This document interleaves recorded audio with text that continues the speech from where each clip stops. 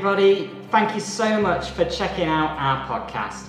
If you want to know more about us or connect with us as a church, then please go to our church website and we'd love to get to know you some more.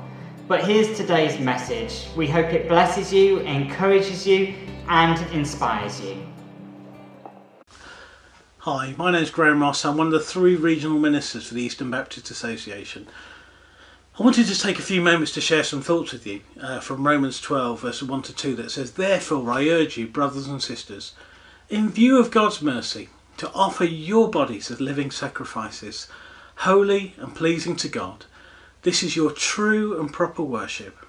Do not conform to the pattern of this world, but be transformed by the renewing of your mind. Then you will be able to test and approve what God's will is, his good, pleasing and perfect will." I was thinking about how often when people preach about or talk about serving God or being transformed by God, there's often an emphasis on trying harder. How can we try hard to serve God? How can we aim to make more effort to be better Christians? And I was really struck by the way that this passage begins with the phrase, "in view of God's mercy." It begins with remembering Jesus, remembering the love of God. That God so loved the world that he sent his only Son, that whoever believes in him won't perish but will have everlasting life. The God who's in heaven where there's no suffering, there's no crying, there's no pain, comes down into this world. He comes amongst us. The God who's allergic to sin comes to a world where he's immersed in it. This sense of God being allergic to sin, or God not being able to tolerate sin, almost makes God sound a bit snobby, but it's not. Nothing could be further than the truth. I don't know if you've ever watched the news and you've had to turn it off because it was too upsetting. Many of us saw the video of the killing of George Floyd, and it was horrendous to watch. God saw that happen. God was present. But more than that, God sees and is present at the killings of hundreds and thousands of people that are killed needlessly and without justice and for no real purpose, in horrendous ways. God sees, God witnesses. According to the United Nations, 25,000 people die each day. They die because of hunger and related causes. And we hear that, and that sounds horrendous to us. But God is present. God is present in the lives of each of those people, his children, his creation, part of his creation who he loves. We can turn the news off, but God is present. He can't turn his back on the world that he has made. But rather than pressing reset, rather than wiping us out, God starts again. God launches a rescue plan, not a reset, a rescue plan. He sends his Son Jesus, who dies on the cross. As he dies on the cross, he takes the sin of the world, that sin that separates us from him. He deals with it. He takes it away, removing the barrier between you and him. We're free now to get to God because of the sacrifice of Jesus. I'm really struck by the words of C.T. Studd, who was a famous England cricketer. And he actually played in the first test match between England and Australia in 1882. Where the Ashes all began when Australia won. He played in that match. He was a member of the England cricket team. He gave it all up to become a missionary, and he famously said this: "If Jesus Christ be God and died for me, then no sacrifice can be too great for me to make for him." And there's almost this sense that Paul is getting to in this passage, that if Jesus is God, if we view God's mercy, then we have no choice but to offer our bodies as living sacrifices. We don't choose to serve God because we ought to try hard, because that's what a good Christian does. We view God's mercy and we think, my goodness, if Jesus did all this for us, if he came to this world, if he died, if he rose from the dead and he did all this to offer us salvation and a relationship with God now and forever, then how can we respond but to offer our lives as living sacrifices? I find these verses overwhelming because Paul, who writes them, isn't shy at telling people what to do. He was pretty bossy.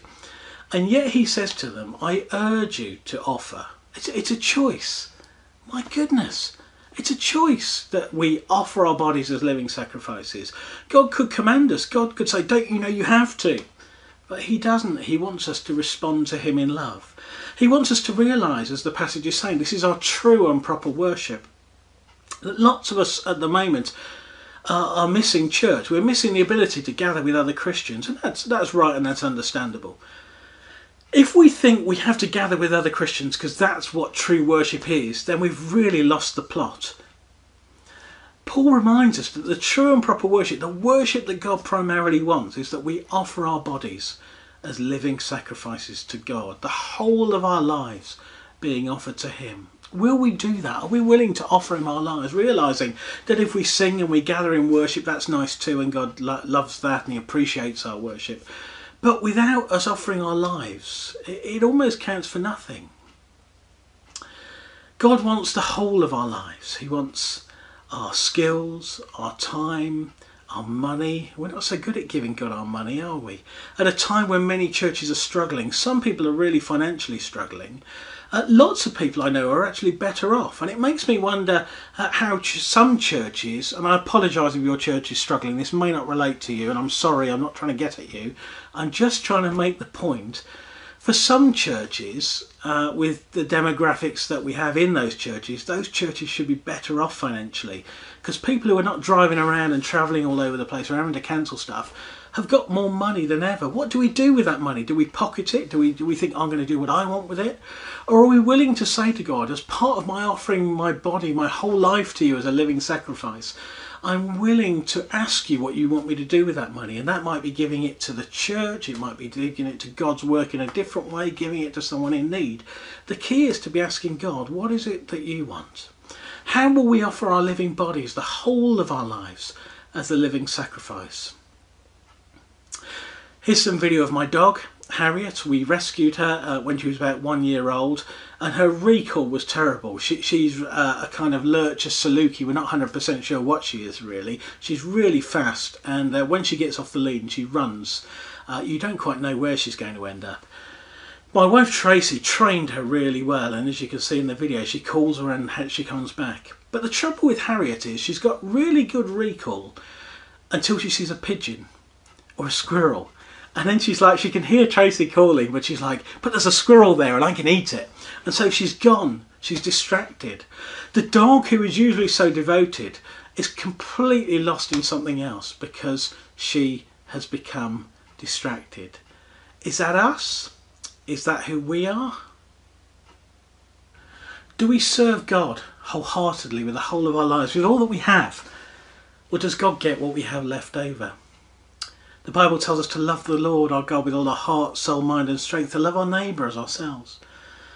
We demonstrate this by making disciples of all nations, 3 of the greatest commands in Scripture. What level of prominence do they have in our lives? If we're serving God wholeheartedly, then surely these 3 things come first and are considered above all else. Do they? Do they get a look in? Or are they things that we devote our spare time to? Who is Lord of our lives? Is it Jesus? Or is it the church? What is demanding our attention at the moment? Is it how we serve Jesus, or whether we can get in our buildings or not? Praise God for church buildings, they're fine, I'm not criticising them. I'm just asking the question, who's Lord? What is driving us? Are we obsessing over a building when we should be obsessing over Jesus? It's the question, how do we serve him with the whole of our lives wherever we are? And if we can't use a building, we'll serve him another way. And perhaps he's saying to us in this, we've been over-reliant on our buildings. Who knows? That's going to be for each church to wrestle with, those of us that have buildings. As I was praying and preparing, this phrase came to me, and I find it quite disturbing and challenging. And the phrase that came to me was, do we relate to Jesus as servants or customers? Do we relate to Jesus as servants or customers? There's nothing more infuriating. Perhaps you're in a coffee shop, you're queuing up, and the person who's about to serve you is on their phone and will be like, wait a minute, or they go and talk to one of their colleagues about something else, and you're just standing there as a customer saying, I'm fuming, thinking, don't you know that you're here to serve me? Is that our attitude to God? Do we fume with God because he's not responded to our calls, because we've dinged the bell on the counter and he's not come to do what we want him to do? Do we come to him as customers, or do we come to him as people who are sacrificially laying down the whole of our lives, saying to Jesus, what can I do for you? How can I serve you today? And it's a radically different way of thinking about it. It's a lot more biblical way of thinking about it. I was reminded as I was preparing this sermon of the 5 areas that we felt as the Eastern Baptist Association. We gathered some ministers on Zoom and we listened together. And there were 5 areas that were linked around discipleship, and we really felt God was speaking to us about them. And I was really challenged as I thought about them and realised how they drifted out of my consciousness. This idea that discipleship is more than programmes, that we need to come back to discipleship as the primary focus. If a programme helps us make disciples, that's fine. But it's possible some of our programmes have been distracting us from what it means to make disciples. That discipleship is relational. That we can't make disciples effectively by talking to them in a lecture style and that's it. That just doesn't work. That's not the whole story. Discipleship, as we say with Jesus, is relational. We need to come back to an emphasis of how we disciple people in a relational way, perhaps one-to-one, perhaps in small groups. And that might supplement a service where someone talks from the front, and that's okay, and that's our choice. But relational is a key element. Discipleship happens where God places us, that God deploys us, God distributes us. Have we become too church focused, and do we need to regain this sense of the whole of our lives is for Christ, and we are disciples in those places, and we need to be discipled to know how to live out our faith in those places. As we disciple one another relationally, some of it has to be about our everyday lives. And as we disciple one-to-one or in small groups, perhaps a prayer triplet, it becomes much more focused on our everyday lives. Discipleship in lockdown has helped us to make new connections. Many churches are engaging online with far more people than they ever have done in their buildings. And it's quite challenging, isn't it, as we are able to go back to our buildings at some point, and it will happen. How do we carry on? Those who've been successful at this online thing, how do we can continue in that? Those who've been really successful in communicating with their community in other ways, perhaps with a newsletter, or perhaps by doing shopping or engaging with practical acts. How do we carry this on? How do we not get so busy running a church programme again that we lose sight of connecting with people beyond the church in meaningful ways? And the 5th area was that discipleship means still listening to and going deeper with God. And I wonder sometimes if we lose sight of this in our busyness of serving God. We lose sight of the fact that He's supposed to be leading us. He's the one who's supposed to be empowering us and equipping us. And in running around like headless chickens, sometimes we need to just stop and say to Jesus, okay, we're really going to need your help with this. We really need you to lead us. Is this okay what we're doing? And in fact, we want you to show us what you're doing, Jesus, so that we can join in with it. And the passage we're looking at says, we present our bodies that are holy and pleasing to God. We offer ourselves to God from a place of security. Because let's be honest, lots of us look at our lives and think, well, is God really going to want it? Does God want me? And God says, of course I do. I love you. You're my children. He's not going to judge us or beat us round the head if we're not perfect. He loves us, but He longs for us to work with Him, to recognise that He is Lord. The passage goes on and says, do not conform to the pattern of this world. Don't copy, don't try and blend in, don't be the same as everyone else. I don't know if you've seen the film Wonder, or perhaps you've read the book. And it's a film, it's a story about a young boy, 10-year-old, called Augie, who has a facial disfigurement, and he's been homeschooled all his life, and when he goes out he often wears a space helmet to hide the fact that he just looks different. Towards the beginning of the story, we find him going to school for the first day as a 10-year-old, and he's absolutely terrified. He really doesn't want to go. His dad takes his helmet off him. His kind of safety, his thing he hides behind is gone when he's going into school. And his sister leans forward and she gives him a hug. And she says these words to him. You can't blend in if you were born to stand out. You can't blend in if you were born to stand out. It's a beautiful moment in a lovely film, but I almost feel that could be God speaking to all of us as His people, as Christians, saying, why are you trying to blend into the world just to fit in and keep a low profile when I've created you to stand out, when you've been born again, that you might shine like stars in the universe, that you should be shining your light like a city on a hill, that rather than trying to blend in and be the same as everyone else. The world is it's a wonderful place in all sorts of ways, but there are some things that are really wrong with it. We see such a selfishness. And do we join with this selfishness that I will do what I want, I'll do what suits me. If it feels good, do it. I'm looking after number one. Or do we as Christians prefer one another in love? Do we recognise that this church thing isn't something that personally belongs to me? It's something that we share together, and we lovingly prefer one another in love. Perhaps it's busyness. It disturbs me the way some people wear busyness as a badge of honour. And churches are the worst at this, where there's this kind of sense of, look how busy we are. We never use that language. It's always, look how much we do to serve Jesus. And it's almost like if we can be busy, we can be more honouring to God. And I just think that's the way of the world. In John chapter 4, Jesus sits down by a well because he's tired. And hours later, a whole village has heard the good news. That's not the way we work, is it? We get busier to connect with the world. Jesus slowed down and made space to connect with people. And I think we need to come back to Scripture and explore that busyness isn't necessarily something that we should regularly be as church, and perhaps that's a distraction. There's a real blame culture in society where people hold on to hurts as an unwillingness to forgive. As Christians, do we buy into that sometimes?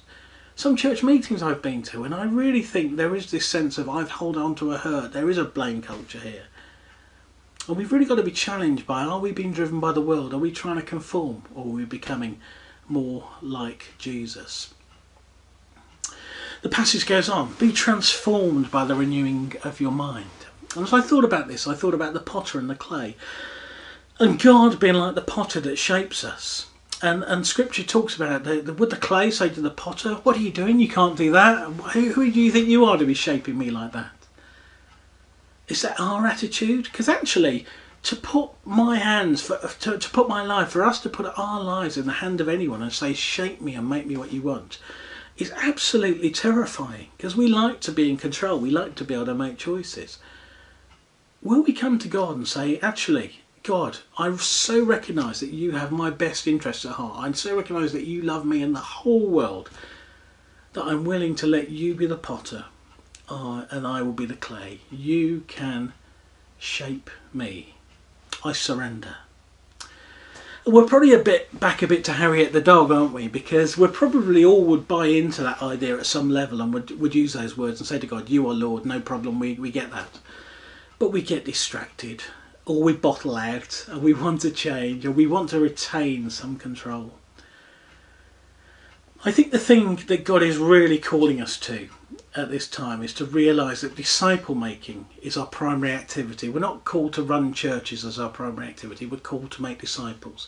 And of course we run churches in order to make disciples, that's okay, but we need to do it the right way round. The way we run a church has to help us to make disciples.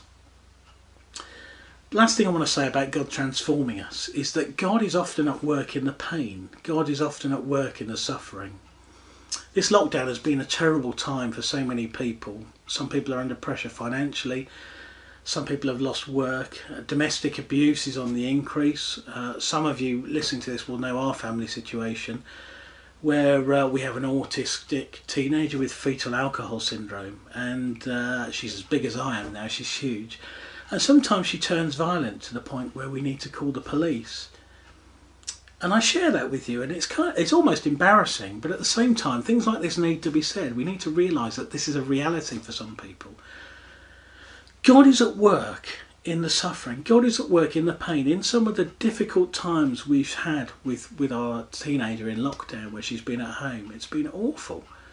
And sometimes it's been wonderful as well. We've had some good moments too. But in it, God is at work. God is at work in suffering. I was reminded of the famous prayer of Bishop Nikolai Velimirovich. And he was a Serbian bishop who spoke out against the Nazis in World War II. He was imprisoned and he was tortured. And this was his famous prayer. Bless my enemies, O Lord. Even I bless them and do not curse them. Enemies have driven me into your embrace more than friends have. And I hear that prayer from a man who was tortured. I don't know what to say. I don't know how to respond to it. And it puts my difficulties into perspective. That this Bishop Nikolai had so understood the love of God that he could pray this prayer to bless his enemies. And he's seen God at work in his suffering. As we surrender to God, as we allow him to transform us, we need to realise that this is about letting go. It's not about trying harder. And in fact, trying harder sometimes doesn't help us, does it? Thankfully, in this video frame, you can just see me like this, and you don't have to put up with the fact that I'm not the most athletic of people. If I was to decide now to go out and run a marathon, I would injure myself. I would pull a muscle. I'd probably have a heart attack. It wouldn't help. I could try as hard as I wanted to, and I wouldn't be able to do it. But I could decide that in several months' time I want to run a marathon. Don't worry, I'm not going to. Or perhaps you want me to, I don't know. I could decide that, and I could begin to train a small amount each day. And as I train, I can build myself up to the point where it's possible. And sometimes as Christians, we just try really hard and we get fed up when it doesn't work. And what we need to do is step back and say to God, okay, Jesus, this discipleship thing means that we surrender to you as Lord and you teach us stuff. So can you train us that we might move towards becoming the people that you want us to be? And we recognise that it will take time for that to happen. Remembering what God has done has consequences. As we remember God's mercy, we should be compelled to offer our bodies as living sacrifices. We should be open to being transformed by the renewing of our mind. But in it all, it's not about trying hard. It's about coming to Jesus and saying, will you remind me who you are? Will you remind me of your grace? I'm not doing this out of just a duty or blind duty or devotion. I'm doing this because I understand more of your love for me, and I can't respond in any other way. In this time of lockdown, will we relearn what is central to Christianity, or will we resist and continue to think, perhaps if we have done, that church and our faith is really about us? I want to finish by reading a parable that I wrote a few years ago. Once there were two brothers, Bill, who was very athletic, and Ben, who was not. Some of you might think they had another sibling called Weed, and that's naturally not true. Bill had won lots of races, and in contrast, Ben could have won awards for lounging around. Bill loved sports day. Ben hated it. It was the big race day, and Ben was listening to the crowd cheering as he watched his brother sprinting around the track. To this day, he's still not sure what came over him. He could hear the people cheering, and all he knew was he wanted people to cheer for him too. So he leapt over the barrier. Well, actually, he kind of tried to leap over, but he kind of fell over it. He got up, jumped onto the track and began to run. He made it at least 20 metres before collapsing, and to this day people are still astonished that he made it that far. He lay on the track sobbing until he felt his father wrapping his arms around him, picking him up and taking him home. Later, as they were talking, Ben explained to his father that he wanted to please him and to make him proud in the same way that he believed that his dad was proud of his older brother Bill. And Ben's dad began to explain how he loved him and he was proud of him anyway. There was nothing he could do to make him love him more. But Ben was determined. So the father said, that's fine, but you've got to stop trying and you've got to let me train you. So the father went out and got a coach to work alongside him. The coach helped Ben to know what to do. He helped him to find the right clothes. He helped him to learn what it was to run. He helped him to have a healthy diet. They worked together, and over time the going was slow, and I mean really, really slow, but over time they began to make progress. Months later the race came. Ben believed it was going to be his day. He trained hard, he was in good shape, he felt good, he was moving quicker than he'd ever had done before. He looked athletic, he felt athletic, and he was raring to go. He raced that day with everything that he had, and as he came into the home straight, he was neck and neck with his brother. Ben was straining and gasping and really trying. Bill was cruising as they were neck and neck. And as they came towards the finishing line, if it was one of those Disney movies, the music would have started and Ben would have won. That's not what happened. Bill eased past him and finished the race. Ben collapsed. He was devastated. He'd run the race, hearing his father cheering, hearing his coach shouting. He'd done everything he could for them, and he'd really felt that he'd let them down. As he lay on the track sobbing, he felt some arms around him, and it was his father. I'm so proud of you, Ben. Look how hard you tried. You're amazing. The transformation in your life, the way your life has been renewed is absolutely incredible. And then his coach was there saying, Ben, you've really learned so well. You've done amazingly. And Billy's saying to him, Ben, that race was amazing. You tried so much harder than I did. It was absolutely incredible. I'm so proud of you as my brother. Ben, thinking about this in the coming days, realised how blessed he was. He had a loving father who accepted him unconditionally. He had an inspiring older brother who showed him the way through an example, and a coach who was always there to guide him. God is our Father, isn't he? He loves us, and even when we're not brilliant Christians, even when we get stuff wrong, we know he loves us unconditionally. He cheers for us. God cheers us on, and we need to realise that. If we turn to God, we have a brother, an older brother, Jesus, who pioneers the way. He shows us how to live the life. He demonstrates. And Jesus said when he left this earth, before he left this earth, he says to his disciples, I'm not leaving you alone. I'm sending you another one of me, someone like me, someone to draw alongside you. And that is the Holy Spirit. He's like a coach in life as he teaches us practically how to live the Christian life. He's always with us, always wanting to listen and always wanting to guide us. And so this is the final thought. As we run the race of life, will we run for ourselves or will we run for Jesus? Will we remember his mercy, offering all that we are consistently as we can, trying to avoid distractions? And will we pray that God would renew our minds so that we would be able to test and approve what God's will is, his good, pleasing and perfect will? God, we come to you as the potter. We pray that you would take our lives, you would mould us, you would shape us. We thank you for your love and your patience. You know that sometimes we get distracted. Sometimes we focus on the wrong things. Help us from this day through the power of your Holy Spirit as the coach working alongside us. Help us from this day because of the inspiration of looking at our older brother, Jesus, inspiring us as he demonstrates your mercy. Help us as we think of your mercy and love, God, in sending your Son to save us. Help us as we do these things to respond in the way that C.T. Studd did by saying, if Jesus be God and died for me, nothing can be too difficult for me to do for him. Amen. Thanks for listening.